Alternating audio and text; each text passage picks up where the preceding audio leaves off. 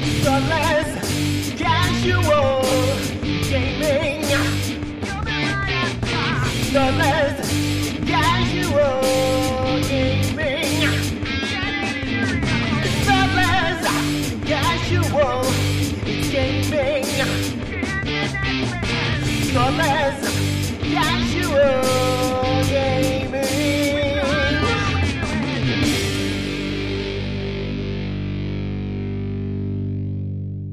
Before start, we've started. Look at that. We're playing. Excellent.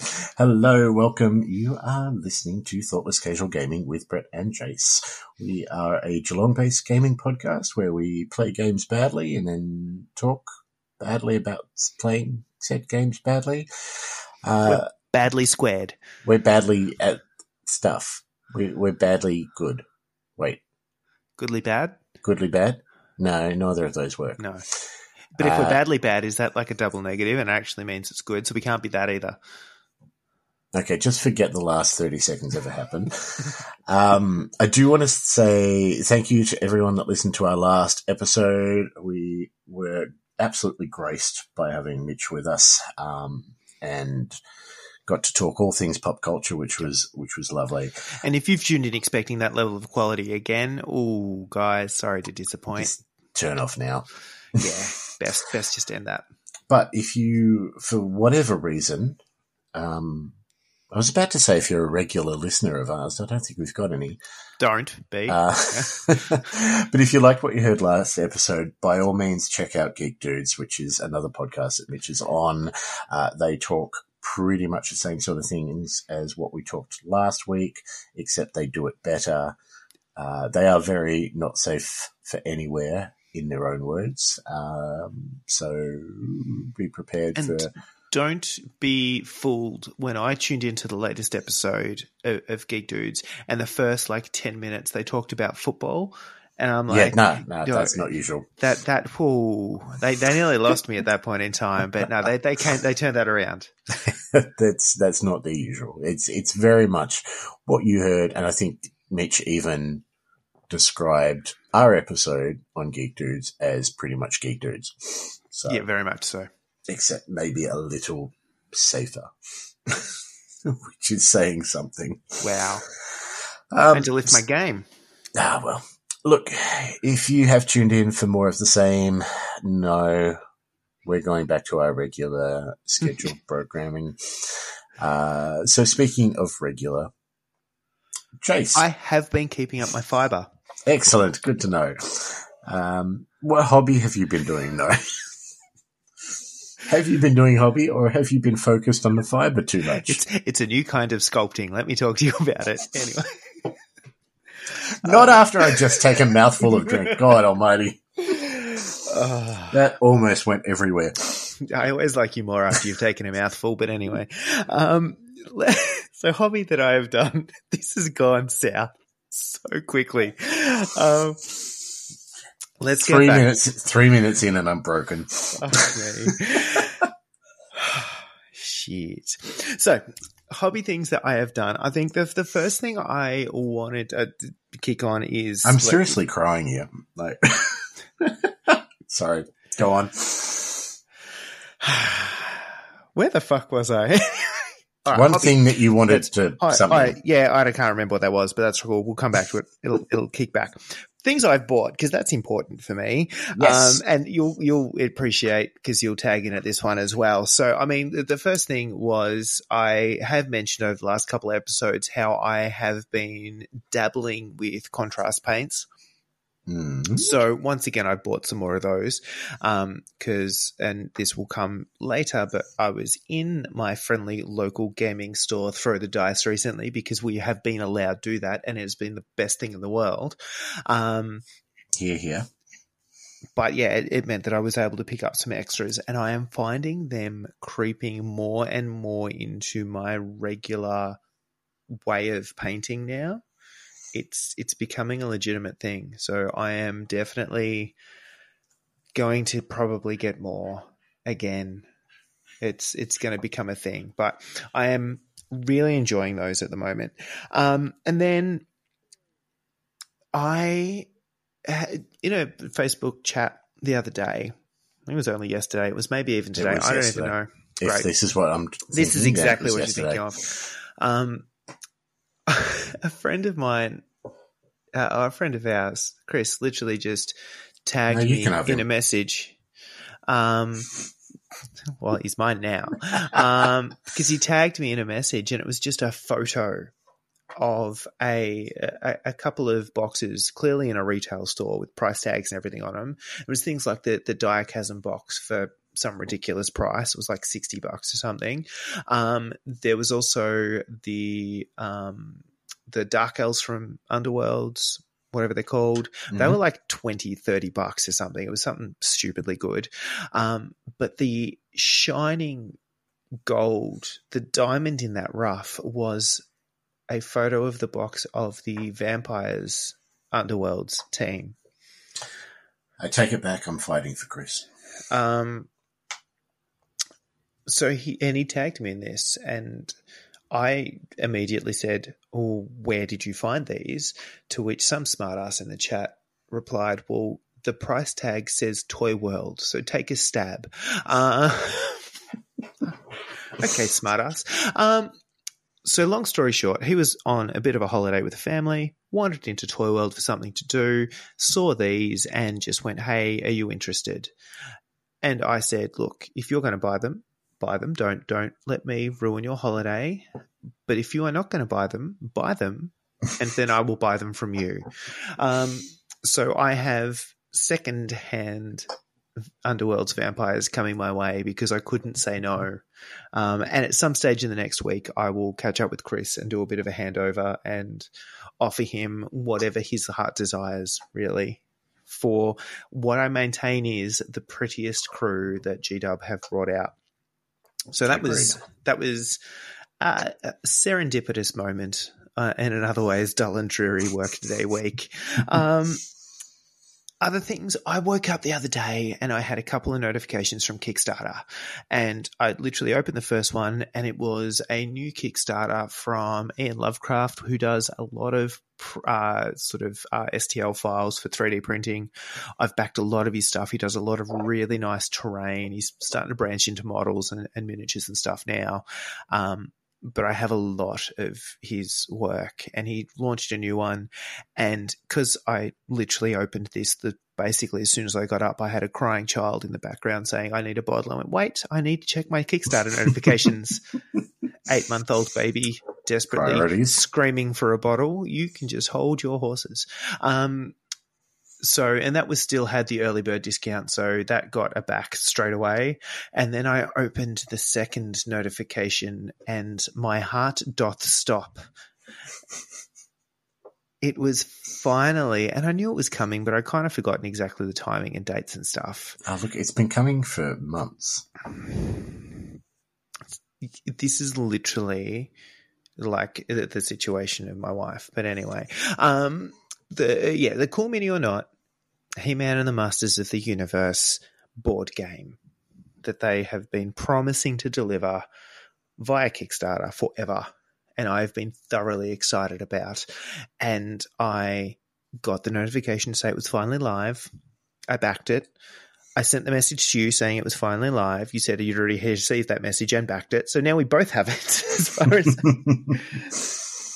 Yeah, I got up early for work and, I saw the notification and I thought, oh, okay. And I jumped on.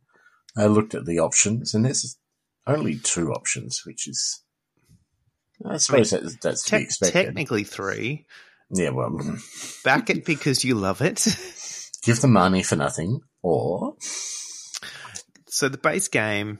With all of and it's Cool Mini or Not, they know how to do a Kickstarter, and my phone has been going off just update after update of new stretch goals and unlocked things, and like there will be boxes of shit that comes alongside with this base game if you've backed it on Kickstarter, because they're just firing through all this shit. So you can buy the base game, happy days, or you can buy the base game and the Castle Grayskull expansion, which I really want an itty bitty Castle Grayskull. I know. But that is double the price. And frankly, I don't really want to spend $300 on a board game. So even I a have Masters one. I know, and even and apparently the little drawbridge drops down, and his mouth. And no, I've so far stayed strong. And look, this may end up bad in the pledge manager at the end of this, because they've also unlocked the second expansion, which is the She-Ra expansion. Yep, I saw that. Are you keen on She-Ra? Look, I really like the ridiculous kind of token effort to attract females to what was a fundamentally male-dominated genre at that time. And I think it's ridiculous that you have heroes like Perfumer. Yep. But I'm not sure that the mild amusement I get from that is worth spending another $50, $60, whatever it is. So probably not. I mean, it's definitely a come on Kickstarter. Like, there is so much that they've unlocked already, and none of the thing that has so far surprised me a little bit is that all of these Kickstarter exclusives have been unlocked for the base version, not if you back the double one. Yeah. I fully expected something to say only if you get Castle Grayskull. Everything, yeah. As well. Only if you throw a butt ton of money our way. But no, they've been really, really good about it. And I'm basically getting these updates going, oh, shit, I used to own him. Oh, shit. Like, there is toys that I'd forgotten I once owned that I no longer own because my siblings are jerks, and ruin everything nice I had. Is this making you look at reacquiring? I really shouldn't. I don't need this expense in my life. It's terrifying, frankly.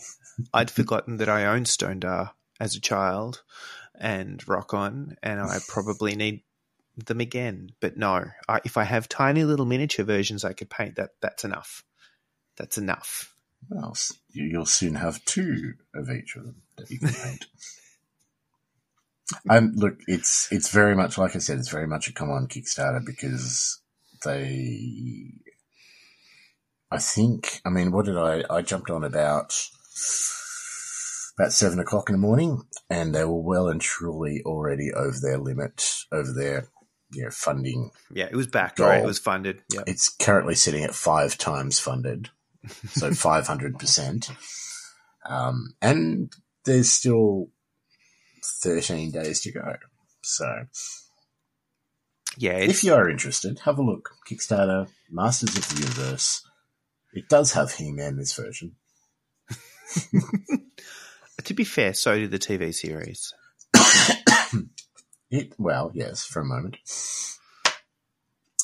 Anyway, continue. In there. Anyway, honestly, that's about all I've managed to throw money at in the last however long. I was in Throw the Dice looking desperately for more things to purchase going, I don't need anything right this second. So I'm currently crafting a list of things I need that I can throw at Rich to order for me if he doesn't have them in stock.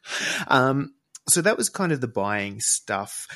The other thing I just wanted to touch on really quickly is at the moment, Gen Con is obviously a thing that is happening. And so while it's not really me doing hobby, I have just been absorbing update after update between Weird Games and their Malifaux next edition of course. The release. Mm-hmm. So the new book is coming out for Malifaux, the next expansion. And there is so much getting launched for that, as well as a couple of standalone games. The Atomic Mass, the Marvel Crisis Protocol stuff that is slowly bouncing out, and Games Workshop they made my little day today. Like, again, it just lifted me up. Can we just, before we go any further, I just want to sort of stress the point. I mean, A, this is fantastic news. It's delightful. B, this is for a game that we have not had anything new apart from a book for 12 months. And they did what they should have done all along. They have basically just totally repented for all their sins, past, present, future, and they released the video for the Khorne Blood Bowl team. This is the team that was, I think it was a fan-made one originally, as far as NAF was concerned. It's originally a NAF one. I don't think it's made its way anywhere else. It made It made it into the previous version of the Cyanide game as an expansion. Okay. You had downloadable content for Khorne and Bretonnia. Mm-hmm. So not the current one, the one before that, whatever the fuck it was. Number one. And then it disappeared with the latest version, and it has never been seen again until now. And the models are pretty. They are glorious. I already have a Khorne team, and they're mostly painted, and I don't need to do this again, and that is a dilemma. Well, your Khorne team is very similar sort of models as a general rule, isn't it, to what they've released? It's actually pretty close, because I used one of the original Age of Sigmar starters, the Khorne side of that.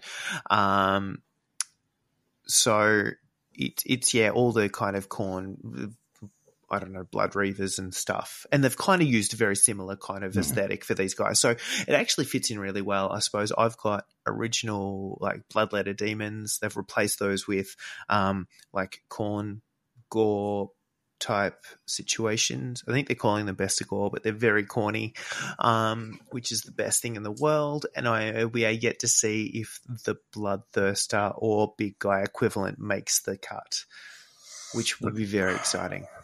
I'll be surprised if there isn't a big guy for the team, whether or not it's something new and exciting, or if they just add, say, the Minotaur in. Yeah, and that's almost what I'm expecting. Like, given that the current team, have they got the option of the Troll, the Ogre, or the Minotaur? I think they've got the option, but they can only pick one. I think so. And then the other Chaos team can take 3 of the big guys. Yeah. And they can take a Rat Ogre as well. So I would love them to bring in the Bloodthirster, and even if they call it something different, because Bloodthirst is probably a little bit ridiculous for the scale of the game, but just, a unique big guy with the same stats as he always had. Sign me the hell up. But there's also probably equal opportunity, though, to just drop in the Minotaur and move on from there, which is not the worst in the world.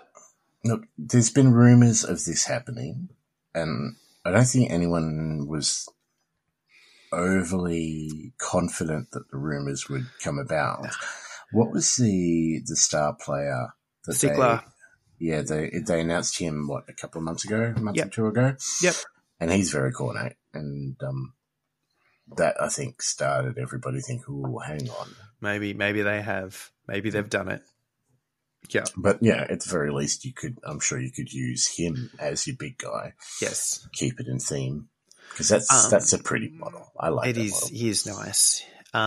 What is possibly even more exciting is what Greepo will eventually release. And then what kind of fluffy animal version they will release. There will be one, for sure. So excited. Anyway, so I think, I'm just enjoying the flood of updates and new models and sculpts and rules and all that kind of jazz, which is glorious. It's just spending too much of my time doing that. Other things that have happened, I have spent a little bit of time on the Xbox just doing stuff. I may have played through all of the story mode of Mortal Kombat 11 just because I hadn't done that yet. And got very, very frustrated when you burn through the whole story mode and it's happy days and you have to retry maybe once or twice, but that's about it. And then you get to the final boss fight and they just murder you and you're like, well, fuck this game. Yeah. It's like you swap the difficulty from easy to like Death Wish. That's kind of standard for a Mortal Kombat game. I've seen that in the past. I haven't played 11, but I've definitely seen that in the past. Yeah. But it was, it was very much a shift in gears. And I basically tried it a few times, went, this is silly, and went and played some more Vermintide. Because at least then I don't have to think too much. So that is that. As far as Television, the only thing of real note is getting up to date with What If. So Marvel's What If. So the most recent one was the Killmonger episode. Yes. And I think, did we talk about... No, we didn't. Last episode was before the Zombies episode. Yes. As well. So there's been two. Zombie... And I think Zombies is clearly that's the flagship episode. That is the one that they were kind of backing themselves on, I think, realistically, to go, hey, isn't this cool? Yes. Look, I didn't mind the Zombies episode, but it was, and it needed to be, but it still upsets me that it was, but it was very toned down. Yes. From the comics.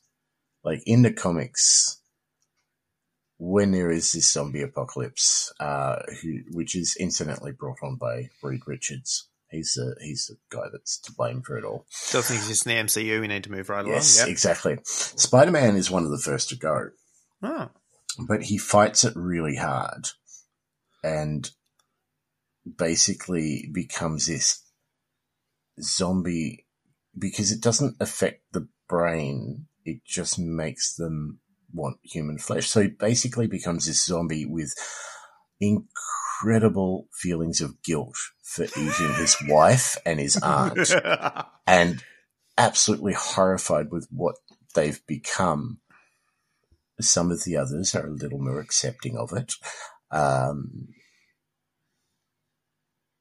But he's definitely not what he was in the cartoon. And look, I feel like they have kind of accepted that they can take the concept from the comic, but then they basically have to run an MCU version of whatever the comic was about, and a kind of PG version of an MCU version of whatever the comic was about as well. So it's a tricksy one. And I feel like the fact that they have resigned this to an MCU fluff piece is a little bit disappointing.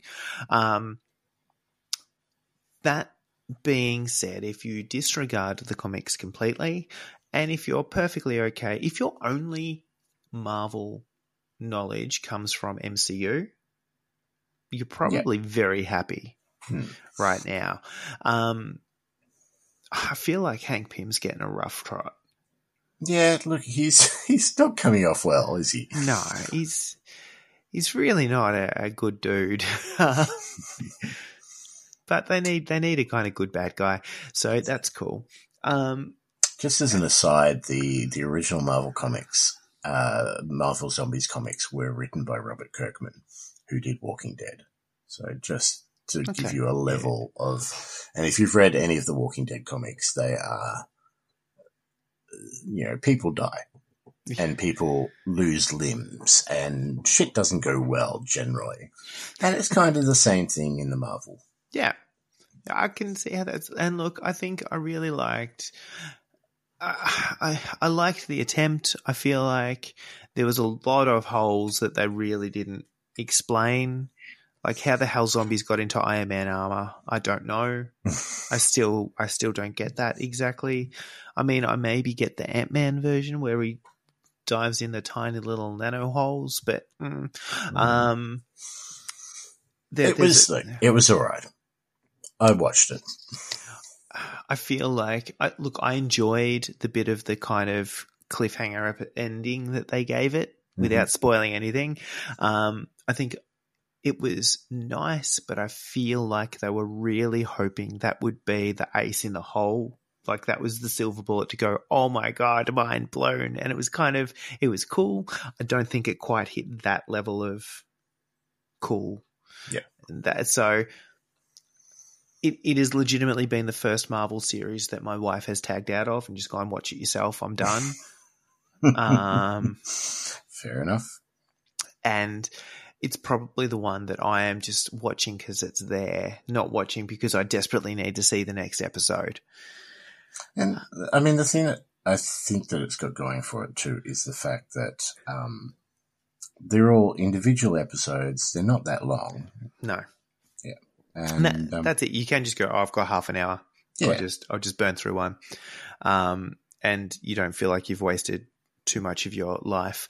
And equally, I think the other thing they've got going for them is the fact that they're there in a time where people have time and want content. So it is filling a void. And sometimes it is the size that counts. So the only other thing, actual hobby things that I have been doing, a little bit of painting. I've done some work on who I'm referring to as Guilt Dwarf. So the long story short here is I made an agreement. There was an accord that a friend of mine would print me a bunch of stuff for Warmaster, of which is still in a box and I haven't looked at. And in return, I would paint an original Lord of the Rings Fellowship set, so the 9 odd models that they have for the original Fellowship. And that has been sitting on my to-do list for so long, and I've just been putting the fuckers off because I already have the Warmaster stuff sitting in boxes that I'm not looking at, that I would rather be painting. I already have a lot of other things that I would rather be painting, but I have this actual obligation to paint stuff. And frankly, I don't like the Lord of the Rings models from G-Dub at all. They're shit. I don't think you've been a fan of Lord of the Rings in general, have you? Look, I like the franchise as a concept. No, but realistically, I don't like the concept of them as gaming models because there is a correct way to paint them. Or, things because they have so much of a rich backstory. And I don't like the scale because they're just too small to be good and just too big to be easy. So they fit this really kind of awkward where they feel like you should put more effort in, but it's too fucking hard. So I have pretty much what I've done. I've already done Gandalf. Mm-hmm. I've now done Gimli, and I have moved on to Legolas, as he shall be known. So I made a start on him, and I've just got to knock these cats on the head and move on with my life at some point. And then that's the spirit. To break it up and to give myself a little bit of hope at the end of the day, I have been continuing work on my Paint It Pink entry, which is the Imperial Nobility Ringer from the Blood Bowl team in the starter set. To be honest, he is a lot of fun. Not only have I gone completely over the top with as much pink as I could cram into a model, but there's just the right balance of a little bit of detail, lots of flat surface and space to do stuff, some texture, but it's just they're nice, clean, easy sculpts that give you some space to do stuff. And it has been kind of the palette cleanser while I'm kind of slogging at the stuff that I'm not enjoying as much. So there's a tip. If you're really trying to slog through something, just give yourself something fun to break it up with because it makes all of the difference. And that has been me. That's a fair effort. I mean, it's been 2 weeks? Probably. Yeah. Thereabouts. Yeah, I think we're back on track. So that's a decent effort. Guess who's back? Back again. Tell some men. I don't know if I've done more purchases or more thinking about purchases than you have. You haven't done more thinking about purchases than I have. I just didn't. So we don't need a 3-hour podcast on shit I would like to buy.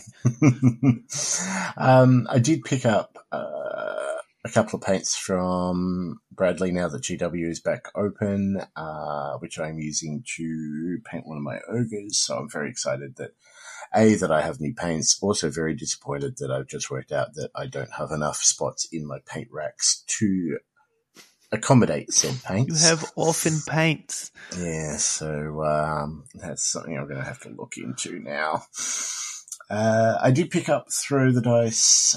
From Throw the Dice, I picked up Bishop Malifaux. And from you, I picked up a couple of cats from Malifaux that I need to pay you back for. So a couple of the Nightmare cats, the Cat Herder, Cat Princess, all those kind of cool things, which God knows when I'm going to get the guts to put them together. But I have them. I own them. That's the main thing. I have a crazy cat lady named Caitlin and all her pretty cats. And that just needs to happen for me in my life. To be fair, like assembling those was less rage-inducing than other Malifaux models that I have assembled. That's not how you were reacting when you were putting them together. Correct. But now I have put them together, and there are legitimately other models that I started putting together and then abandoned halfway through. So if what I'm hearing here is that you're not enjoying painting Lord of the Rings and you need something to break it up with. I said something I enjoy. Just because I didn't say something I don't hate. Okay, fair enough. I have also ordered, which has come in for me, and now I just need to pick it up, which I'll probably do next week, the Dark Elf Pitch and the Dark Elf Dice. Ooh. So I've got both of those waiting for me. Full size or sevens? It's full size because they haven't done any special sevens. They've only done the 1/7 pitch, which both angers and I am extremely grateful for. Gladdens, yeah. Yes. And now that the Khorne team is coming, there's another I do like those models. Some of the GW Blood Bowl models I'm hit or miss with. So, but those ones, they're pretty. I did see it. Like literally, they got dropped today, and there's already a meme bouncing around with the Chaos, the original Chaos team, with a photo of one of the blockers, and it's just like, and then the Khorne team Chaos Warrior. And it's just like, you versus the guy she told you not to worry about. Yes, I've seen that one too. I'm like, not even, a day has passed. But with Khorne, I'm going to need the Khorne team. That's for sure. That goes without saying. But it's not just going to be the team. They're going to release that team with some dice, with a pitch, most likely. So that's two more things I'm going to need to get. Anyway, as you said, we're both on the He-Man Kickstarter, and I did sort of take full advantage of a scenario today and I ordered a Mr. Sinister for Marvel Crisis Protocol, which will be here within the next couple of weeks.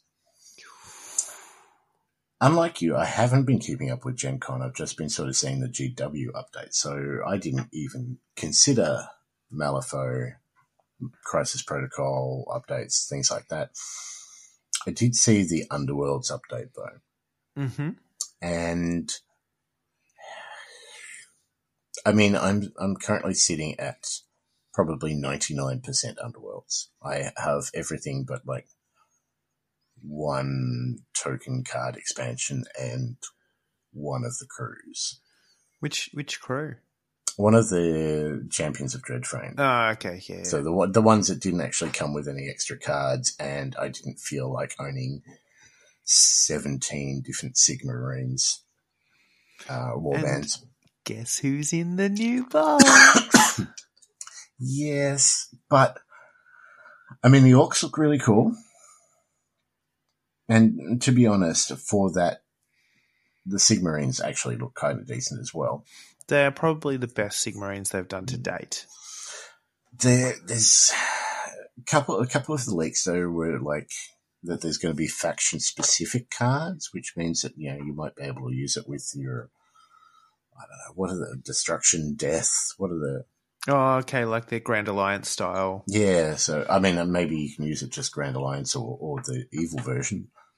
I was about to say Horde, but I think that's Warcraft. Yeah. But the thing that concerns me is the picture of the board with the models on it, with all the tokens on it, and the cards cards have different backs, which makes reset. Makes mixing cards between sets very difficult unless you have non-clear card sleeves. And it worries me that I mean, I'll have to wait and see. That maybe it's like the basic faction-specific token decks, but I can't see a reason to have those different to the ones that you would normally play with. And if the cards are all different backs, I don't know. Maybe we'll wait and see, but maybe I just stick to the Underworlds teams that I want to paint and not worry about the game as a whole. Look, I feel it has to happen at some point. At some point, yeah, we can't keep up forever. I honestly struggle with the rotating season situation. The orcs, I'm a little bit on the new orc aesthetic. Okay, I didn't mind it. I don't mind it. It just feels a little bit more. I don't know. I kind of want to see what they go with it. Obviously, it follows on with their 40k orc aesthetic as well, but it just, I don't know. It feels a little bit more Lord of the Ringsy to me. I know they've tried to go a little bit more unique, but and we know how you feel about Lord of the Ringsy. Well, I will admit that the sort of original Games Workshop orc aesthetic was a little bit goofy, and you either had to like that or you didn't like that. Like that's cool. And I've always said that the 40k orcs in the Warhammer world had more personality as a faction. Yep. Whereas the fantasy ones were kind of the poor man's equivalent. And I appreciate that they're trying to do something to separate them a little bit, and give them a little bit more of a unique identifier and all that kind of stuff. But they just, I don't know, they seem like what I would expect from orcs that weren't goofy. Like you go Grimdark orcs. All right, there you go. Yep. Cut, paste. So yeah, I'm a little bit on the fence around the new orc models.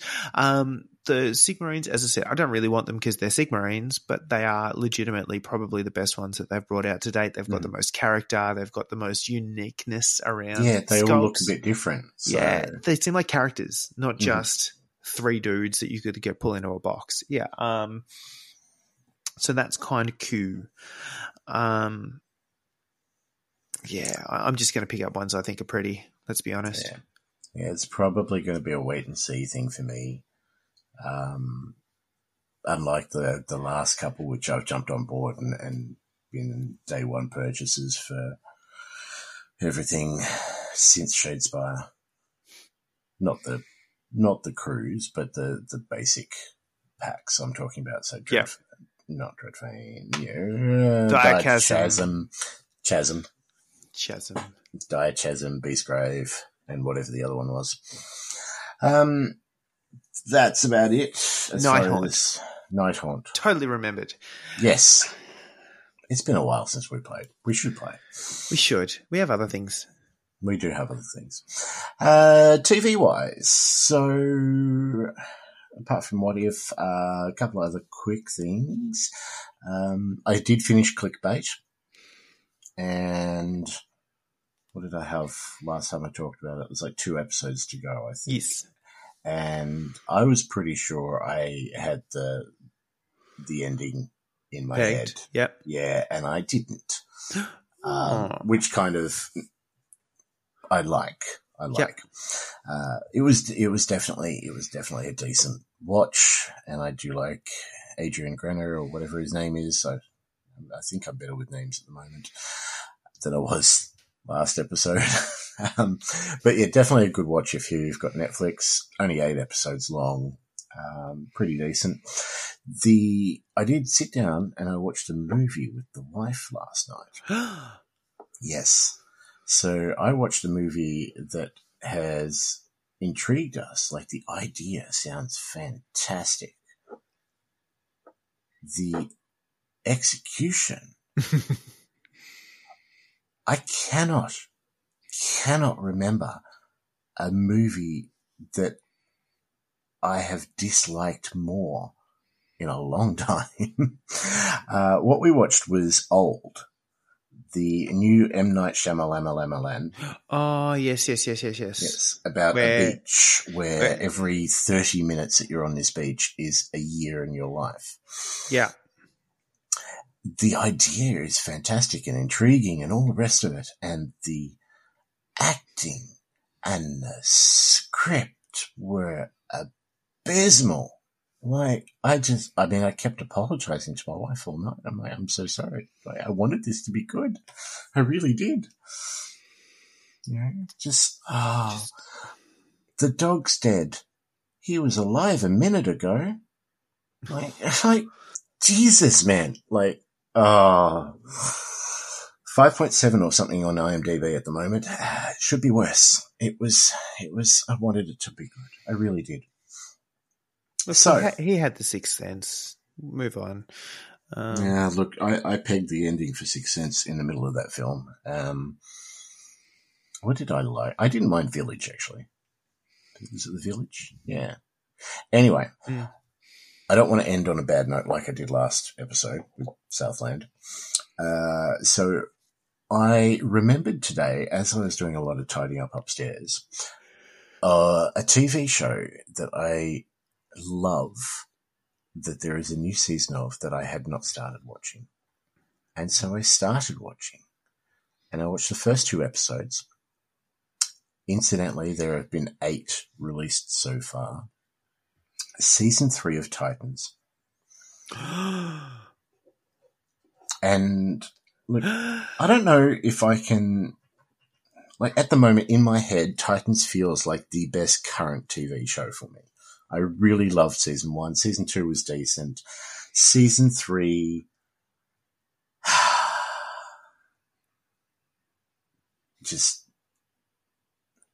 I think I probably talked about this in the past. I definitely, maybe not on the podcast, but like, the last episode of season 1 of Titans for me was like an orgasm in my head.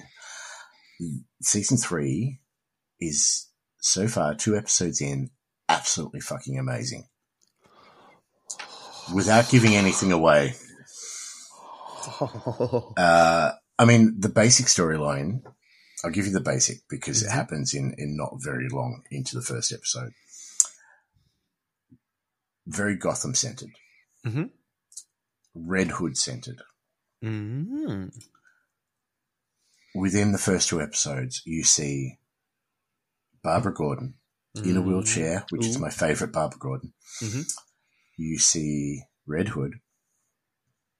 You find out who Red Hood is. Mm-hmm.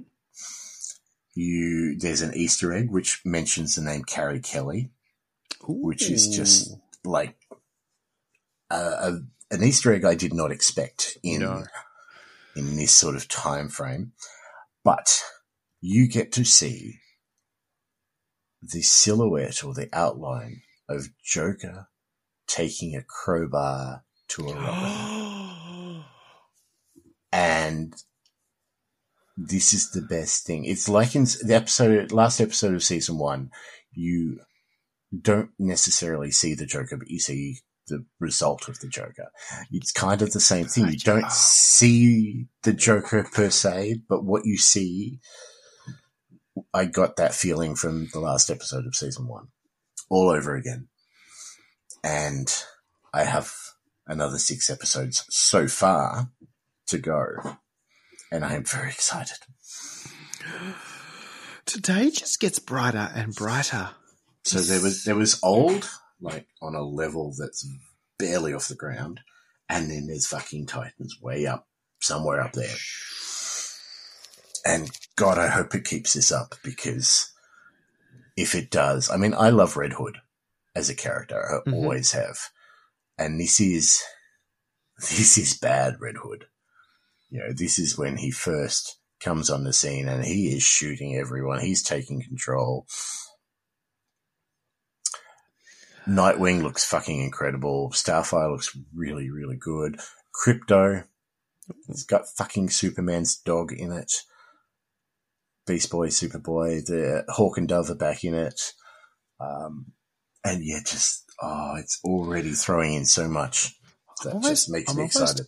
Going to have to go back and watch the first two again just to get back. I was tempted, but now I'm on season 3 now. I can't stop. You know, there's no going back. Oh, shit balls. Yes. So, shall we finish on a high and take a break? So high.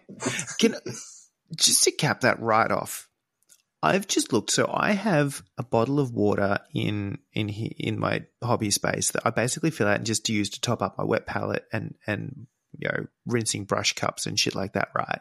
Mm-hmm. And I've never paid it any notice. And I looked at it for the first time, really, and it's, you know, Coolidge. And then the like the little kind of tagline behind it that I have never read until today just says water, fueling life. Since always. Okay. That's the best thing. Anyway, that's almost as good as Sight in Season 3. Let's just double high that and call it a break. Okay, done. There once was a ship that put to sea. The name of the ship was the Billy of Tea. The winds blew up her bow, dip down, oh blow me, bully boys blow. She had not been 2 weeks from shore. Down on her a right whale bore. The captain called all hands and swore he'd take that whale in tow. Soon may the woman come to bring us sugar and tea and rum. One day when the tonguing is done, we'll take our leave and go. Soon may the woman come to bring us sugar and tea and rum. One day when the tonguing is done, we'll take our leave and go. Before the boat had hit the water, the whale still came up and caught her land to the side. Harpooned and fought her when she died down below. The line was cut, the whale was free. The captain's mind was not on greed, but he belonged to the whaleman's creed. She took the ship in tow. Soon may the woman come to bring us sugar and tea and rum. One day when the tonguing is done, we'll take our leave and go. Soon may the woman come to bring us sugar and tea and rum. One day when the tonguing is done, we'll take our leave and go. 40 days or even more, the line was slacked and tight once more. Boats were lost, there were only 4, but still that well did go. As far as I've heard, the fight's still on, the line's not cut and the whale's not gone. The whaleman makes his regular call to a goose, the captain, crew and all.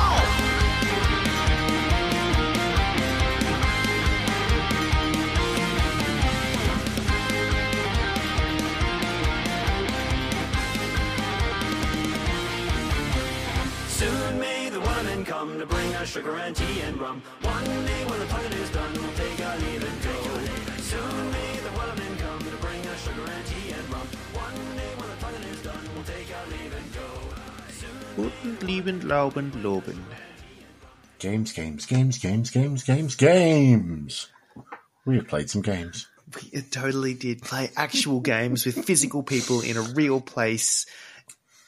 And it was glorious. Fuck me, I've missed it. Anyway. Yes. Screw you, lockdown. It's great to be back playing something. First thing I wanted to touch base on is just quickly a couple of updates with the Blood Bowl League for all those excited to hear. We had a bit of issues with our local league with the website being down. So we couldn't download the team lists with all the updated details. So Lockie and I did have a quick Blood Bowl game, let's say after work one day, and it was everything that Blood Bowl should be.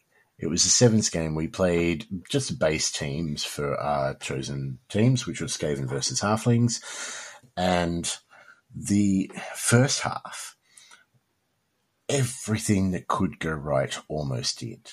So Lockie chose to receive, and being Skaven, he scored in turn 2. Correct, yeah. The Halflings then got the ball, threw a perfectly good Halfling, and scored in their turn 4. Shit. Skaven turn around, receive the ball, and then score in their turn 6. Halflings have 1 turn left in the half. A perfectly thrown Halfling with a 6 needed a 3+ to land correctly and score, and got a 1. So almost an absolutely perfect first half. So we go into the second half 2-1. And the opposite happened. Every roll that could go wrong went wrong for both teams. The ball didn't get further than the middle of it didn't get up to the middle of the pitch. So Lockie kicked to me, and then I think my first turn I failed to pick up the ball. And then people were falling over left, right, and centre, and the end result was 2-1. It was glorious. It was the best game because it epitomised everything that can go right and everything that can go wrong in Blood Bowl. And I loved every second of it. But in good news, I contacted the webmaster of the website, and he fixed everything within a day. So we have actually had a couple of league games, which is great. So Lockie did play James, which was always going to be the grudge match of the season. Pretty much Lockie has said he doesn't care what happens as long as he beats James. That was all that mattered. And James was determined to beat the crap out of the Skaven. The game itself happened at Throw the Dice, which was great. Good to be back there playing some games or seeing some games being played. End result was a 1-0 win for the Skaven. Would have been 2-1 apart from a couple of dice rolls. So he's got to run in the last turn of this first half, needed to dodge twice and 2 go for it's to score. Oh, well, that's definite death. Yes, so first dodge failed. The dodge reroll succeeded. The second dodge succeeded. The first go for it succeeded. And then all he needed was 2+ to get into the end zone, which, as you know, if you've listened to this or if you've played any Blood Bowl, a go for it or a sprint or whatever they're calling it these days, to get a touchdown, rush, whatever, it's guaranteed that 1 in 6 chance of you failing then becomes kind of like a 90% chance of you failing, and Lockie definitely failed it. So 1-0 win to the Skaven. The other game that happened was the current undefeated Underworlds team, run by Bradley from GW in Geelong, played up against Dylan's 8th place Black Hawk team. And we got some couple of updates throughout the day. The end result was 2-1, which seemed like a legitimate end result until Dylan actually confirmed that he won the game. I think ask for clarification. It surprised, I think, pretty much everyone, which is great. It was good to see Dylan get a win on the board, and I think he jumped up a good couple of places. Yeah. I totally spoke to him at work the next day. He was a little bit chuffed. He was a little bit happy. I can imagine, but yeah, look, there were thrown trolls. There was a troll that vomited over one of the Blackhawks and killed him. There was various other bits and pieces that went on throughout the game, and you know, we got pictures of the touchdowns as they happened, but I think for 2 of those pictures there was a guy from both teams in the end zone, and I couldn't work out who had the ball, so I just went, okay. I'll just wait for an update. Yeah. Yes. I've just been hanging on. And then they gave us the update, and it was like 2-1. And I'm like, yeah, but who was the 2 and who was the 1? This is important. And then, yeah, they confirmed. And I had to take a moment, sit down and reevaluate my life choices and all those things. Yeah, I think I asked for clarification as well, but was not expecting the response that I got. Love it. I love Blood Bowl. So good. So good. I also really enjoy how excited Dylan was when a troll threw up on his Black Hawk and killed it. Yes. And it was the first time he'd seen it done, and he didn't realize it was a thing that could happen, and it happened, and he was so happy about it. And I had to try and then explain the benefits of choosing the vomit attack versus just a regular block and when you would do each, because he was just like, why aren't you vomiting every turn on everybody? Dylan, I love Dylan because he's like one of the best people to play against in Blood Bowl because he absolutely is there 100% for the game and never expects to win and just wants to have fun. Yeah. And so every game against him, I reckon, no matter who you are, I reckon it's going to be a fun game. So yeah, very chuffed to see him get a win, but at the same time, his level of enthusiasm and the comments and happiness that came through in his updates would not have changed if the result was the other way around. Absolutely. Yeah. And with absolutely no pause, interruption, or technical hitch at all, we are continuing with our Blood Bowl conversation. So I'd like to apologise if I now sound normal, because I'm back on the normal mic. And so if I sounded better with the crappier mic, I apologise. I should be back to my regular level of shitness. But, so we were talking about Blood Bowl. While James and Lockie were getting their Blood Bowl on at Throw the Dice, you and I were also there, Jace. We were. And we were having a game of our own. And it was the best because it's a game I've been hanging out to try for the last however long. And admittedly, it was a game that I kind of dragged my wife through the night before just so I had a vague idea how it played. And how did she take that? Look, it was interesting. Clearly, we're in lockdown and she's a little bit bored because the way this plays out is she's done her back recently and she's a little bit sore and stuff. And so she was just on the couch watching some trash, as you do, and I drag a whole bunch of shit out. And I'm just like, I'm just going to run through this game on the kitchen table so I know how to play it tomorrow night. So, keep doing your thing. I'm just going to ignore me. This is business as usual, so it shouldn't be hard. And she goes, what are you doing? I went, I'm just going to try and run through this game. She goes, do you need another player? Yes. How bored are you? But sure, but don't feel obliged. Like I'm not. She's like, no, I'll come and have a look. So we had a quick run through, and turns out I got a number of things wrong. But it gave us. Maybe we got things wrong in our game. I need to go back and check. I don't know. I haven't checked. I haven't either. We'll find out. I definitely got some things wrong, to be fair. But yeah, whether we got all of them wrong, who knows? Anywho, so yeah, we had a bit of a run through the night before just to make sure that I had it would flow as smooth as possible on the official gaming night at Throw the Dice. So we have been playing 3 games now. Well, me 3, you 2, of Marvel United.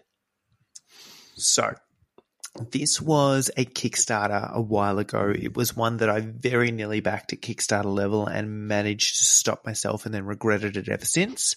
But fortunately... The lesson here is never deny yourself anything. Correct.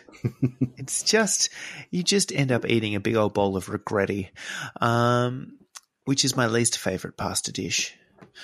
But fortunately for me, great and amazing fellow human and friend of the show, or at least one of us, Jared did back it and then decided he wanted other stuff instead and sold it to me.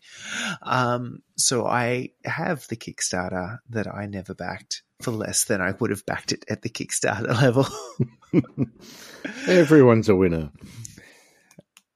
Yes, that's what we decide. So in true form, I then invited him to come along and play with us at Throw the Dice, in the hopes that he'd actually played it, knew what he was doing, so he could show us. I didn't tell him that, but that was the kind of the plan.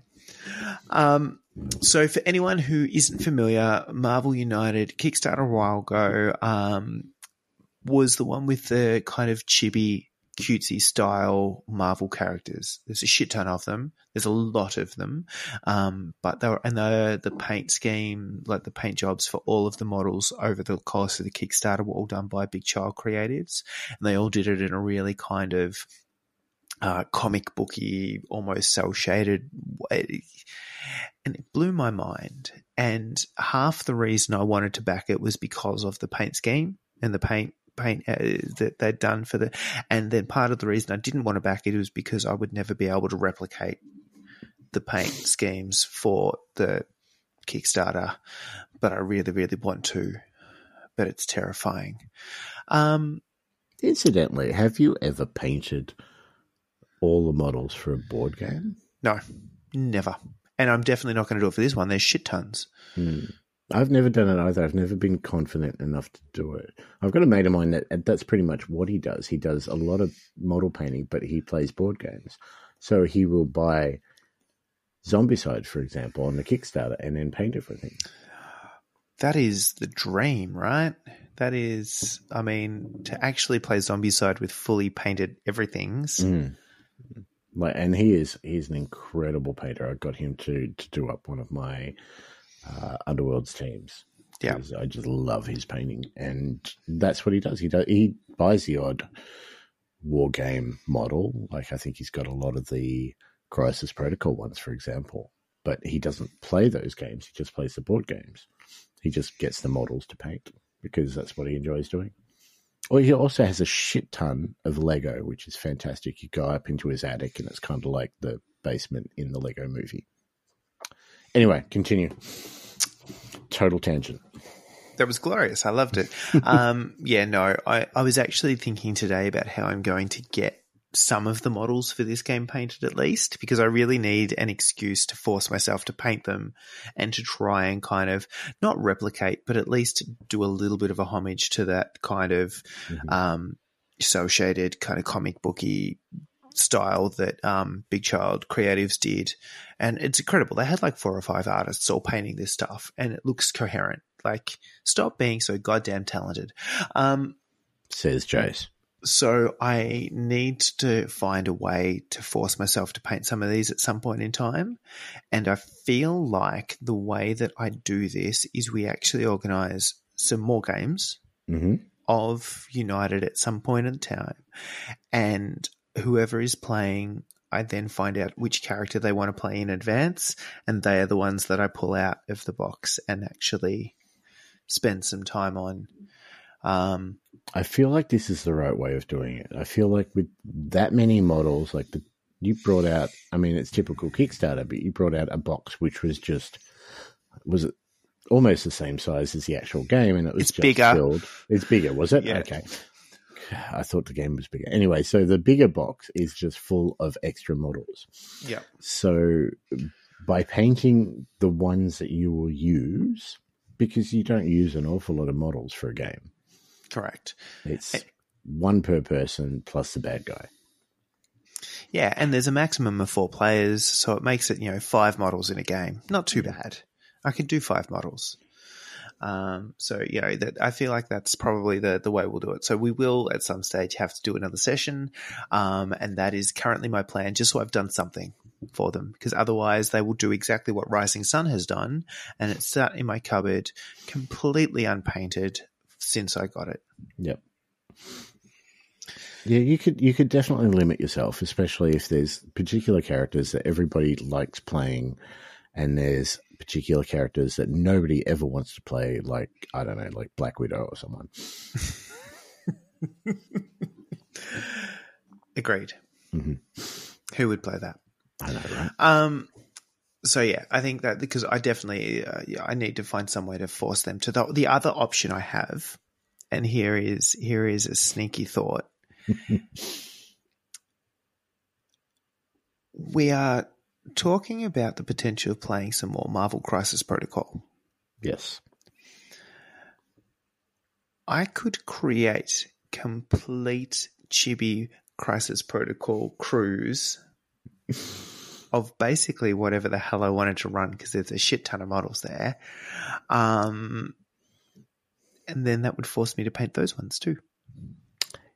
Yes. It would mean total immersion destruction for anyone I'm playing against, but I would get to play with the cute little chibi models that are adorable.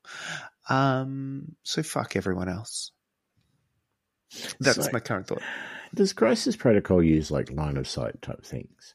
No, it uses. Oh, look, you need to be able to see, but effectively, there's a height of everything. Mm-hmm. So each of the models have a height, and then terrain and everything has a height. So as long as you look at the size of the base and the height of the actual model, it doesn't matter. Okay. All right, cool. So Which is why everyone can stand on a work around tactical rock. It's absolutely achievable gameplay-wise. It is just throwing in a completely different aesthetic into a game, which some people will care for and others will not. Yeah. No, makes sense. Makes sense. Anywho, we didn't play Crisis Protocol. We played Marvel United. And united we were. So, premise of the game. It's... So, 2 to 4, but effectively you can play it 1 to 4 player cooperative game where you have each pick a hero to be from the extensive array that there are. And then you pick a villain to come. And the villains all have unique win objectives. And then the heroes basically have to beat up the villain before they get the unique win objectives. And there's a few other pieces, like if the heroes run out of cards to play. So the way it plays, you've got a little model and he bounces around the board and does stuff. And in your turn, you sort of draw a card, play a card from your hand, and those cards let you do different actions. You could move to a different location. You could punch something. You can save a little civilian, that kind of stuff. If you run out of cards and you don't have any in your hand, you don't have any in your deck for whatever reason, then you lose as well. So there is a couple of ways to lose. The only way to win is basically stop the villain, and you've got to rescue a certain number of civilians or beat up a certain amount of thugs or anything before you're allowed to attack the villain, which lets them sort of get ahead. But as I said, you can have up to 4 people playing cooperatively. And the tactical mechanic of it, or the bit that's really kind of fun, is you play a card from your hand in your turn. So you sort of go 3 player turns and then a villain AI turn. They basically just, you play a card from their deck and that kind of dictates what their move is. But when you play a card from your hand, it has some actions that you can take on it.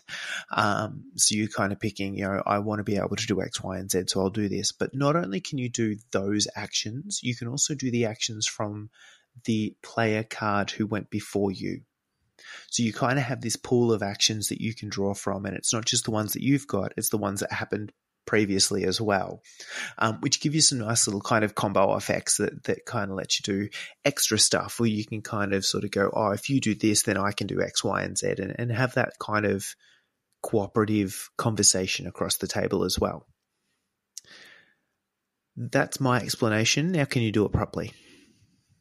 No, I mean, that's generally how it worked. I mean, what I will say is that this Kickstarter that you picked up is also the Kickstarter that you coerced me into backing the X-Men version. So you say coerced. I say coerced. Look, I think enabled is maybe because you were going to back it. Like, we all knew that. I just gave you the excuse to blame someone else, frankly. That's very true. But having played the game, I am actually very happy that I did back the X-Men version, because now I did have a lot of fun, and now I have a lot of X-Men models coming to help me have more fun. So many models. So many models. But yeah, that's basically how it goes. There's a threat counter that goes up every time something happens for the villain, and if he gets to the end of his threat counter, he wins. What I like about this game in particular is that it's all co-op. Yes. There's just something about a good co-op game that really does it for me, because you either all win or you all lose, and you do it as a team. And the aspect of using the items on the previous card allows for some pretty cool tactics. I don't think, at least myself, I didn't put enough thought into that when we played. Absolutely not. I feel like we were still working on getting the base mechanics right and just kind of playing through and getting a feel for how it worked. So I feel a couple of plays in, you start, and I was having this thought today, just going, fundamentally, they say draw a hand, and every player draws a hand and they look at their cards and that's it. If you played open hands, it would potentially open that. And it's up to you who you share your cards with, right? Yeah. But ultimately, it's you then have all right, well, what's going to happen? What can you do in the next turn? And you've got a little bit more of this planning. It could also slow the game down a hell of a lot. But yes, that kind of conversation around, if because someone says, I can do this or this, and you go, well, if you do that, I can then do. Yeah. And it kind of opens up those kind of conversations, which is the fun bit. I think that's the really kind of tactical element of it. Mm-hmm. And perhaps the biggest element that we just didn't accommodate too well when we played. And the other half of it is when to achieve objectives. So there was probably some space, and when we get to actually talking through the games that we played, where we went, we can hit this objective and it's great, but it also means that there's in-game effects that allow the villain to do other things. So you almost want to tread water a little bit until you can hit a couple at once. That's it. I mean, as far as the objectives, may as well talk about them now. So each game you have 3 objectives that save a certain number of civilians, beat up enough bad guys, and do enough. What are the cards? So you're removing threats. So each location has got a little threat card on it, and it's basically bad stuff that happens when you're in that location. But you can spend some time either it's a little kind of bad guy henchman standing on that card that you got to beat up, or there's a certain other thing you've got to do, heroic actions, which is one of the actions on the card to get rid of. And so once you clear one of those objectives, so you've either saved enough civilians, or you've beat enough bad guys, or you cleared some threats, and one of those cards goes away, all of a sudden the villain acts every second player turn, not every third player turn. So he does a lot more bad. He goes into kind of desperation mode. Then after you clear the second one of those objectives, you can then start attacking the villain directly. So he's basically, he's Barley up until the point that you do those 2 secondary objectives, and then you can start wailing on him. So, and plus, after the second and the third ones, you get a bonus. So everyone gets to draw a card straight away, which is a good thing. It gives you some more options. So, I think we discovered in that first game the danger of letting the villain go every second turn without being able to attack him. Yeah. So first game, we definitely cleared off one of them too quickly. And then, well, not necessarily too quickly, but we didn't coordinate it. So in the second game, we cleared off 2 pretty much within together. A turn of each other. Yeah. And that meant that while the bad stuff started speeding up, we also couldn't then start hitting the bad guy and trying to actually win the game.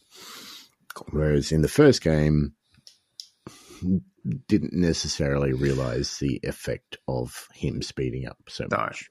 So first game, we chose Carnage for the bad guy. Yes.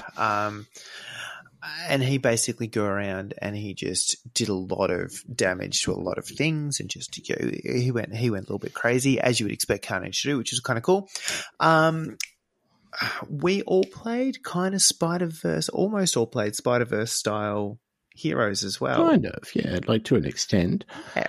So we had Jared there. We also had Alice there, who had popped in to look at James and Lockie's game, and then we kind of coerced her in.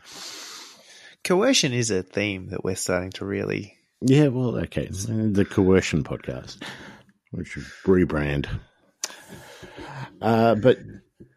So, Jared played Venom. So Venom versus Carnage. That seems quite appropriate. Alice played Black Widow. I played Moon Knight because I thought, well, there's a Moon Knight TV show coming out soon. Let's give him a go. And you played... The Unbeatable Squirrel Girl. Yes, because why not? I've only got a couple of notes for each game because... It's a couple more than me. Continue. So I think we said before, when you take a damage as a hero, you basically lose a card. So you start off with 3 cards, drawing a card every round, and then playing a card. So you get your choice of 4, basically. When you are taking damage, you discard cards. So you start playing it out of a lesser hand. And when you lose all your cards completely, you're knocked out. Carnage managed to knock out both Venom and Black Widow in this game, which is not a good sign. No. And the other note I have here is Carnage wins. Yes. And look, realistically, as I said, we were kind of getting used to the mechanics. We realized that we could meet one of the objectives pretty quickly, and we saved a bunch of civilians relatively early. But what that did was Carnage then went on an absolute rampage, and proceeded to just spawn, like his victory conditions just skyrocketed from that point onwards. And we're trying to scramble to a stage where we could at least try and beat up on him. And I don't think we even got there. No. So that was a pretty brutal initiation for the team. And I maintain I totally had an ace. Oh, was it this game or was it the next one? I swear I had an ace in the hole for one of them, but anyway, we'll come back to that. And it just never came to fruition.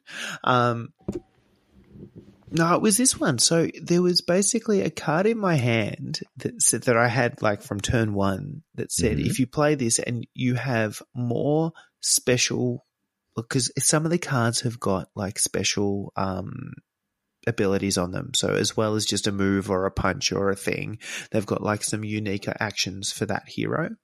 And it basically said, if you play this card and you have more cards that have been played in what they call the storyline, then the villain has wounds remaining, the heroes win. Okay. We never got to that stage. We never got close, but I was holding on to that going, right, I am gonna absolutely just ace this sucker when it's time, and it was never time. So yeah, we all kind of licked our wounds a little bit after. I went, holy shit, this game's tougher than I thought. Maybe it's an expansion issue. Maybe we should go back to one of the villains from the core set, and you start at the start and kind of work up from there. Because that's usually how games go. They introduce you off pretty easily and then ramp up the difficulty later on. That's the usual thing. So game 2, we pick out Red Skull. And who is easier than Red Skull, I ask? He's your basic villain. Happened to be in like one Captain America film. He seemed pretty easy to beat in that one. Yeah, look, exactly. We decided to change around the heroes a bit. So instead of Venom, Jared chose War Machine. We went for a bit of a theme here. Instead of Moon Knight, I decided to go Hulk because I thought I could do some damage to this skull dude. For Alice, instead of Black Widow, she went Black Widow. Seeing a pattern forming here? Yep. And you, Jace? Nick Fury. So we're very Avengers sort of based now. And I will say it is very hard not to do that. You pick out the villain as an example, and it's really hard to go, oh, but it's so like it's cinematic, it's thematic, it's all the right things. No one was going to choose Captain America because we're not those kind of people, but you want to it's so easy just to get hooked up in that little thing. And honestly, I'm not sure how much it makes a difference, to be honest. Probably none at all. I mean, it just seems wrong to go up against, say, Carnage and take Thor. Why? Why would he bother? Why would he bother?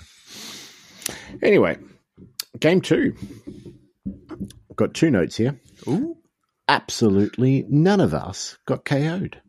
I know, right? We lived. I know, we lived. That being said, I will say that Carnage, very much his mechanic was focused on doing damage. He just murdered stuff as he went along. Red Skull was more around throwing like thugs and civilians onto locations. So he was kind of not necessarily doing direct damage to us, but he was making our objectives a lot harder by throwing thugs and civilians onto all our locations. And then when you couldn't fit them, it increased his, I think it was a fear tracker in this instance. So when he filled up a location and you couldn't fit any more dudes on, then he kind of progressed his win objective. Yep. So he wasn't really trying to KO us, but we didn't get KO'd. The other thing is that, like, in the first game, we had a couple of Carnage type dudes as the, what are they called? The threat little henchmen, the threat cards. Yeah, so, and they were doing a lot of damage to us. Whereas I think we managed to clear out all the heavy hitters on Red Skull's threats pretty quickly. Like Hulk has a card which is Hulk Smash, which basically has a move on it, and then when he moves, he does add damage to everything there. Oh, I mean, you can choose which order to do this in, but so I was moving around and just annihilating bad guys and doing damage to the henchmen, and I don't think they really stood much of a chance in the second one. And they were probably weaker than the first game, true, but we didn't give them a chance. It was interesting, though, because the Carnage ones were all identical henchmen. They were all like little symbiote clone type dudes. Whereas this one, we had Crossbones as one, and he had like 6 wounds. And then we had somebody else that had like Madam Hydra, there you go, 5. And then I think we had Hydra Bob as the last one, and he had less amount of wounds. So it was kind of, it was a little bit skewed that way, but we focused on them pretty quickly. And cleared them all out because I feel like we were a little bit sore from Carnage, and we just thought, all right, I'm not having that again. Absolutely. We learnt from the first game, which is surprising for us. And then, like we said, in this game, we cleared off 2 of those cards really quickly, simultaneously almost, so that when he started going every second turn, we were already in a position where we could start attacking him. Yeah. And attack him we did. And we did. And my second note here for the second game is that Red Skull won. He totally won. So basically the way Red Skull works is he drops a bunch of civilians and thugs onto locations, and he has this fear tracker which goes up to 20. And every time, which was double Carnage. Yeah, no, Carnage was 10. We're like happy days. So every time a little civilian can't be placed and things like that, it got advanced. But also he had a kind of what they call a BAM action. That so sometimes his cards would play civilians and stuff, and sometimes they would play this BAM thing, and the BAM thing increased his little win fear objective tracker by 2. Not just 1, by 2. So actually it was no easier than playing Carnage at all. It was just a different mechanic. We did punch him a few times. We were actually very close. And honestly, if we had slightly different cards and slightly different things happened and all that kind of thing, I feel like that was actually a chance. But alas, 'twas not to be. I blame War Machine. Yeah, why not? Okay, let's do that. But the game itself was a lot of fun. Really, once we got the aspect of the game down and how it works, relatively straightforward. Wasn't an awful lot of things that we went actually to the rule book for. And it's something I would like to play again. It's something I would like to win at some point. Yes. So we need to play a bit more. We absolutely do, but I think the thing for me is it strikes a really good balance between being cooperative and that kind of thing, which makes it a good game to have a couple of people around and kind of play. But it's a really good balance between has enough tactics and depth and variation that keeps it interesting, but it's not brain melting. And it's relatively quick. Like it's not super time intensive. It's not super space intensive. It's not like it takes up a little bit of space, but you can play it on the kitchen table, no probs. I mean, What time were we supposed to get there? We were probably only playing for 2 hours, if not less. Yeah, and we were dicking around for a lot of that. Yeah, and we got 2 games in easily. Yep. Yeah, so they're less than hour games, especially once you knew how to play and you kind of knew what was going on. Yeah, you're playing for an hour with 3 mates, having some fun, doing some stuff. And as I said, it's kind of that really nice balance between enough depth to keep it interesting, but not too much depth that you feel broken at the end of it. Like we wanted to go again. Yeah. I am a little bit interested also, speaking of games that we probably won't win. So I've got the Infinity Gauntlet expansion. Mm-hmm. Yeah, we need to try that. And the premise for that is you basically fight each of the Black Order before you fight Thanos. And depending on how you go in those initial games depends on how many Infinity Gems Thanos has for the final battle.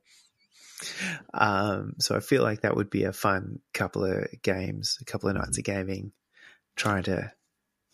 Let's win a game before we try winning 3 or 4 games. How many black guys were there? Is it just the 3? 4. Or was it 4? Corvus Glaive, Proxima Midnight, Ebony Maw, Cull Obsidian. Yeah, all 4. Mm-hmm. Yep. All right. So 5 games. So if we can win a game before we lose 5 straight, that would be good. I just had a moment where I've realized that the names of the Black Order all have black in them in different words. Oh, dear. Holy shit. This is the sound of my mind being blown, people. I am so smart. I am so SMRT. Things that you don't pay attention to. I'm just like, oh, they have a name, cool story. Oh, they've come up with some fun names. How did they? Okay. Anyhow, we're here now. Okay. That was Marvel United. Twas. Definitely enjoyable and definitely something that we will play more of and have a bit of fun with. Apart from that, we played a little bit more Chaos Bane on the Xbox.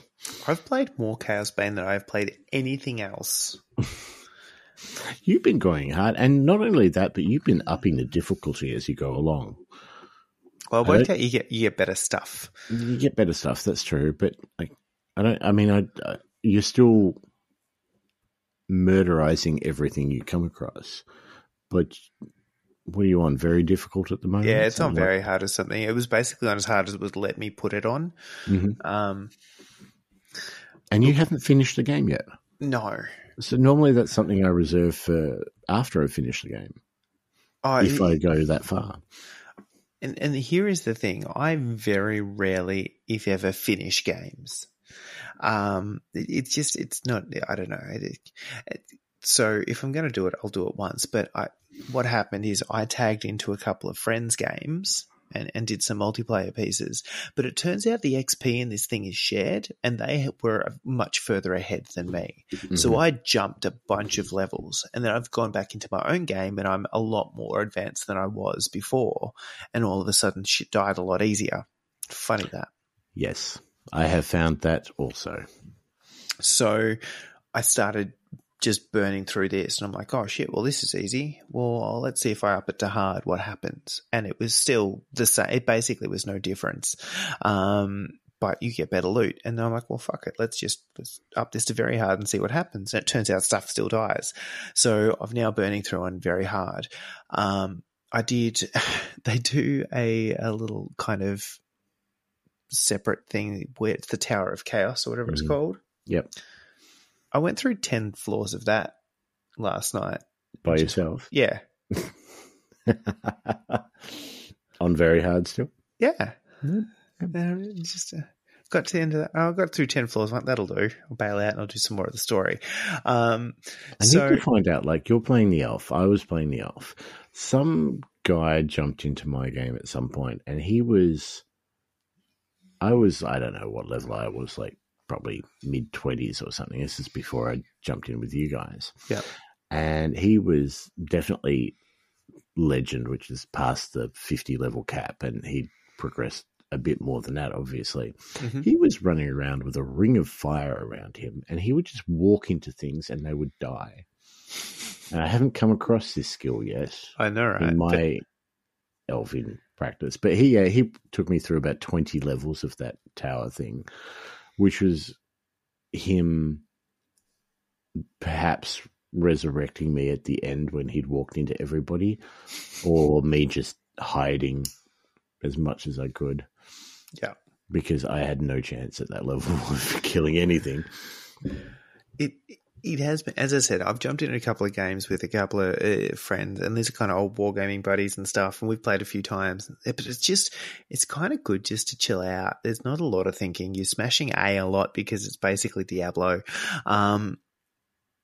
And just you can kind of chat and banter and have fun and all that kind of stuff at the same time. Yes, there's a storyline. Yes, you're going through it, but you can kind of take the piss and not take it too seriously. And again, it finds that really, like, firstly, it's very linear. You follow the story. That is all. And that suits me. Mm-hmm. Don't give me open world. That's silly. It's very much Warhammer Diablo. There's nothing else to it. There's 5 classes. I think I've leveled up. I think my lowest at the moment is level 11 now. But I've been jumping in as a level 2 or a level 5 or whatever into your games and just tagging along with you, soaking up XP. Yeah. And the very first time I did that with someone, I jumped in at 1 level and I was 10 levels higher at the end of that hour or something. It was ridiculous. Yeah, I think I started the dwarf, the Slayer, at one point, but I'm not going to play it through again. Like, I will play through it once and be done with it, so that's why I figured I can bump it up and just do it once, do it properly, and then I'll just casually jump in on games and stuff if people are playing, just murder some stuff and move on with my life. Good fun, though. Yeah. Just, as I said, that real cruisy kind of, you can just unwind with it.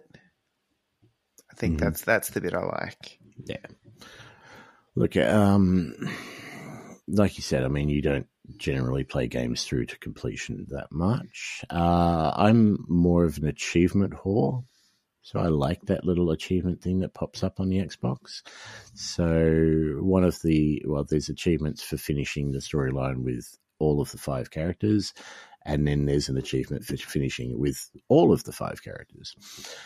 So I think I've more or less leveled up most of my guys enough that I can probably run through the storylines pretty quickly with them. I have finished with the dwarf, I finished with the elf, and I think I'm currently running through with the female dwarf. I'm pretty sure I'm at I think I'm up to the Bloodthirster nearly. So getting there. But yeah, good simple game, pretty brain dead, mash buttons, kill stuff, and it's basically 4 areas, and they're all a Chaos God: Nurgle, Khorne, Slaanesh, Tzeentch, and it's kind of cool. Even though I'd probably prefer to be doing it the other way around, but it's kind of cool to be killing Chaos guys. Yeah, and look, I like the IP. But I like the fact that they've kind of themed all of the areas. It gives you that feel. You get the different demons and the different stuff, and they all act a little bit differently and a little bit funky. They've done enough to give it the flavor, and that's probably the piece I like. And then you nuke everything and move on. That's it. So that is between that and Vermintide and a little bit of Mortal Kombat. That is all I've done on the Xbox. But I will say this is the most Xbox I have played in a very, very long time. And it legitimately got to the stage where I had to come out and paint something just so I didn't feel guilty for using my spare time doing something that didn't result in something being done.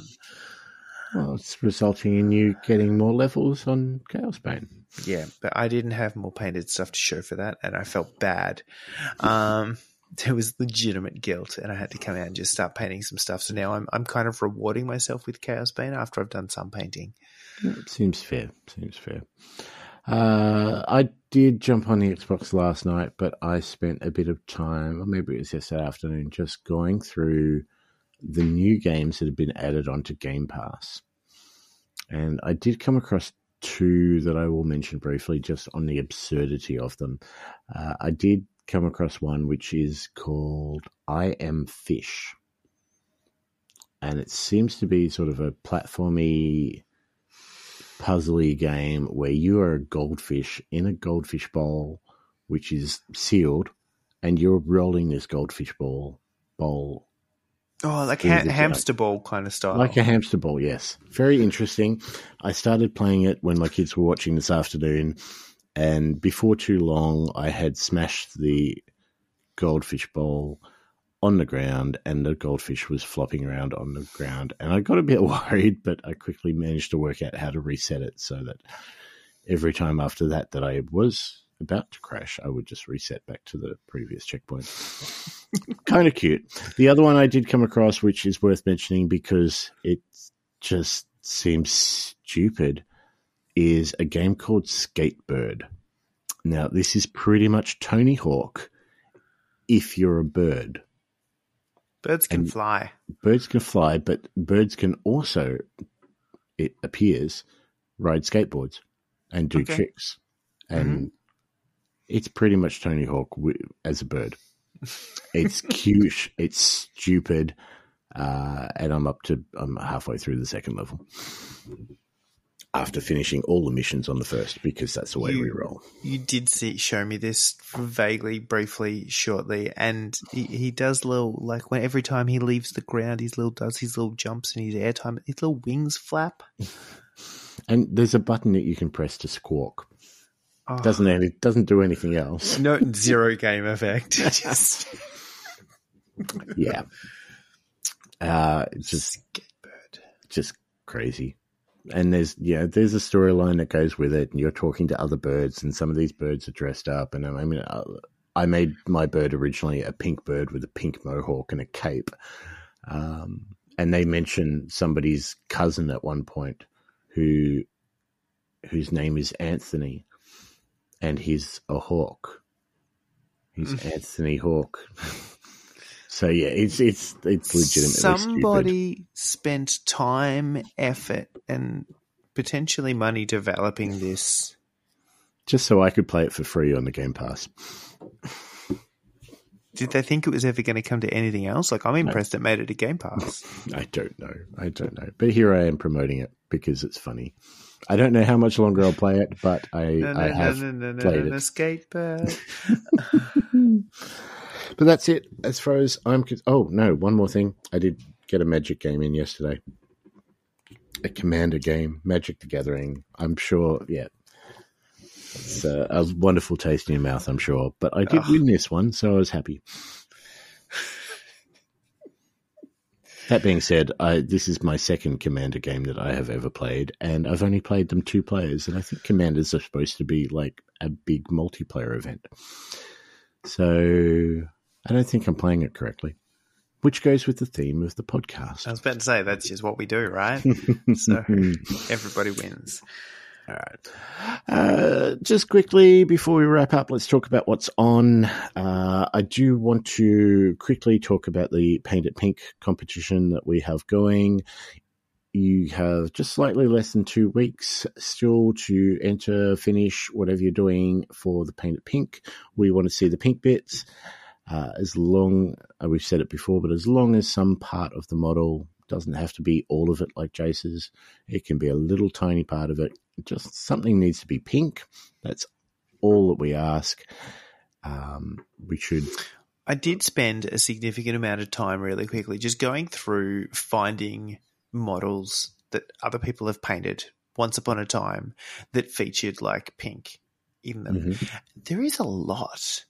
I was going to create a gallery, and then I didn't want to kind of, put people off by throwing in professionally painted models that featured pink.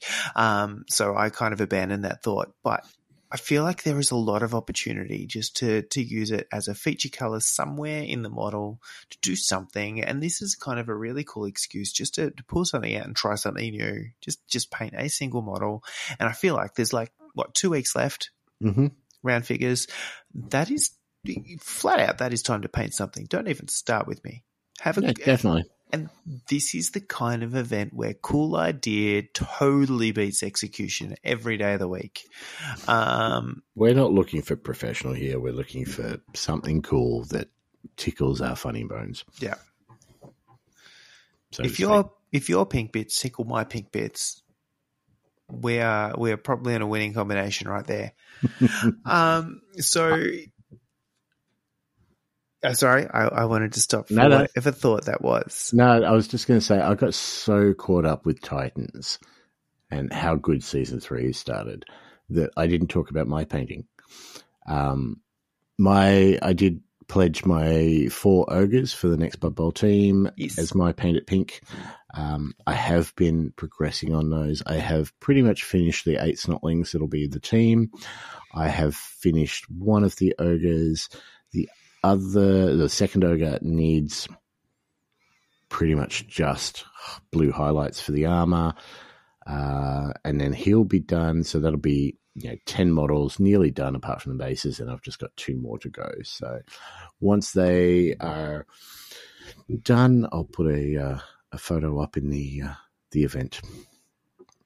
But love it. Yeah, look, and going back to what you were saying about contrast, that's pretty much what I've used here. I've used contrasts as the base colors, and then the majority of the contrast then I've built up with layer paints, but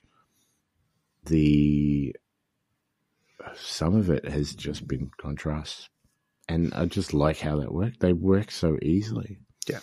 And I can now count the number of contrasts that I don't have on one hand, which is bad. But they are definitely forming that sort of base coat role in my painting. And I'm excited. Good fun. You carry on. No, that's fine. As I said, there's still time. As I said, 2 weeks, you got time to paint stuff, pick a model, smash some pink on it. Do something cool.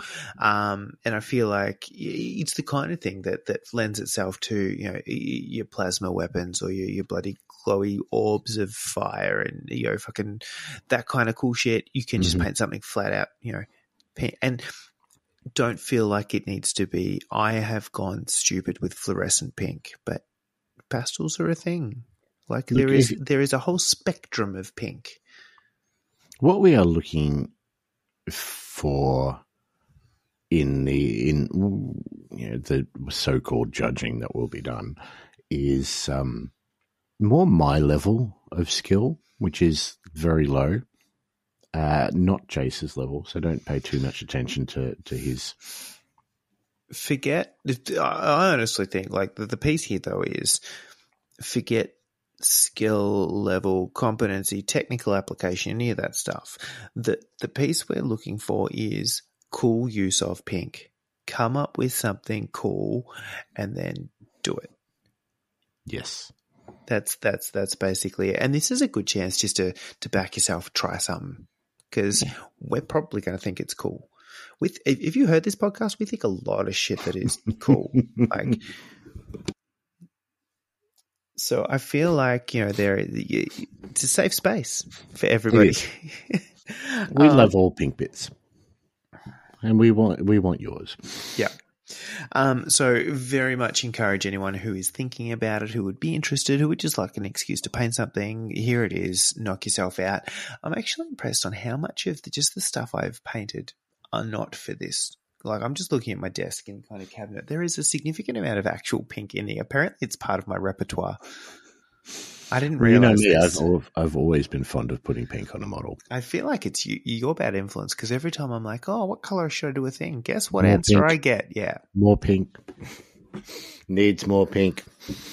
Anywho, that is definitely a thing that we fully encourage you to enter. It's virtual. It's free. It's all of the things that make it very, very easy. Yes. Go forth. And prosper. And sure. procreate? No. Multiply? It's not those pink bits we're talking Okay, about. my bad.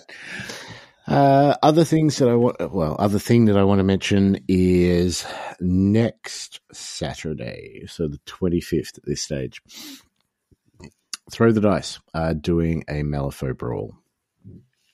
And if you are at all intrigued by Malifaux, Enforcer Brawl or whatever it's called now, it's not called Enforcer Brawl. It doesn't matter. Yeah, it's a brawl.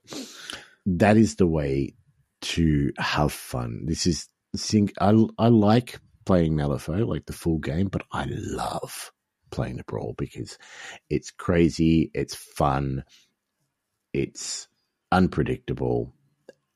It just seems to be that sort of level that I just yes. Look, it is not a game to take seriously, but the other thing it is really, really good for, and I will call this out, is if you are relatively new to Malifaux or you're just interested in seeing what it's like, what it does is it exposes you to a lot of different models because everyone's only playing one model, but it's multiplayer, so you get to see a lot of shit happening. But it also is a really, really good way to just get used to the basic mechanic of Malifaux, that whole concept of the cards instead of the dice, but the flips, the positives, the negatives, the cheating fate, that kind of core mechanic that makes up Malifaux, and really test it to see if that's something that you kind of dig. So it's low investment in that it's one model, and it's, you know, if you really, really just want to try it and you haven't even got a model, I'm reasonably sure that's not a hindrance. And then it's a show up and play some multiplayer games of craziness where no one really cares who wins or loses, have some fun, do some stupid shit, and try it out. If I can quote the post that Rich has put up, I'll quote some of it. This is a learning and fun event first and foremost. The day is for fun and trying some really fun, wacky stuff with our crews. It's a learning opportunity if you've never played Malifaux. If you have, then you probably already know that these events are just going to be fun and crazy and definitely worth getting involved if you can. Yeah. 'Tis not for the competitive of heart. No. And that is exactly why it's the best thing in the world. It's one model. Rules that Rich has posted say that model must be painted. So if you have a model that you have not painted, paint it pink and paint then it enter. pink. Done. Easy. See, fixed. Definitely get along to that if you can at all make it. It will be a fun day. Regards. That's it. That's it from me. You got anything else you want to add? Did we want to mention any other fun ways that they can interact with the podcast? Fun ways? Well, it could be, maybe. That's what people get kicks out of. I'm not judging. I suppose. We, both of us, one of us more than the other, do stream on Twitch. If you want, by all means, follow us on Twitch. And I think I'll probably in the next day or two be doing some more work on the Ogres if you want to jump in and have a chat. I did put a post up the other day talking about Patreon. So at least I have been asked a couple of times in the past if we had a Patreon that people could support us on. Jason and I have had a couple of conversations about this going over the last couple of weeks. And both of us are fairly adamant in the fact that if you are the sort of person that wants to help us out and give us money, we need to give you something for that money. I don't want you to give us money and just we keep on doing what we're doing, because we're doing this for fun. We're doing this to have a bit of a laugh, get together and, play some games, do some hobby, make sure that we keep involved as much as we can in the hobby side of things. And this is our excuse to do that. Without you giving us money, we're still going to keep doing that. So if you do decide to join us on Patreon, we have put up a couple of tiers that we think hopefully will give you something back for your hard-earned money. And the only reason that I have logged us on Patreon in the first place is that that money that we get from you guys, we want to put back into you guys. We want to start giving some giveaways, some prizes, run some more competitions, have events that we can use that money on, and basically provide like a fun time for as many people as possible. Look, and that was the sort of the big piece of the conversation. It's like, what do we want to do that we can't currently do because we would have to bankroll it ourselves, and we're both cheapskates. So that's kind of the piece there. And so all of a sudden, we've both got kids. Well, there's that too, and it turns out just money sponges. They don't even know it. God, I've got 2 birthdays coming up soon too. Ugh. Both of my kids, I planned this really well. Both of my kids' birthdays are within 4 days of each other. Yeah, that's right. I'd forgotten about that. Mm-hmm. Oh, that was poor planning. Yeah, I know. But right? you take what you can get. So yeah, it's one of those pieces where it's kind of like it gives us some opportunity to do some more stuff, and we totally are up for that part of it. The other half of it is all the other discussion has been around what could we do for those tier levels? What would be worthwhile someone backing?